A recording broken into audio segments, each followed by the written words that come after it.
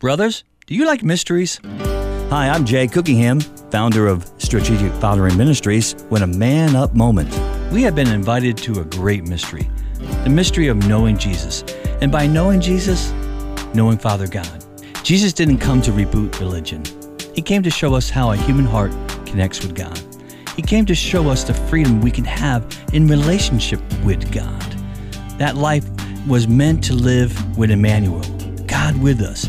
Jesus uses his humanity to show us that God is near, always. Exploring Jesus, getting to know him in new ways, brings us closer to the Father, which exposes us to the divine nature of a God who lavishly loves us. That exposure changes us to look more human, as God defines humanity, to look like Jesus.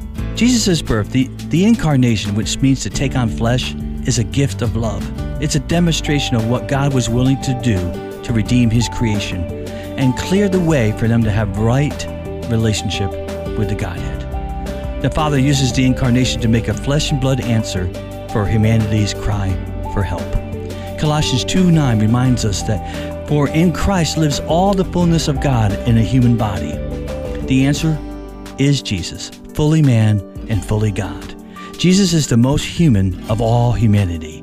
He was the picture of what humanity, our humanity, could look like when it was surrendered to the Father's will.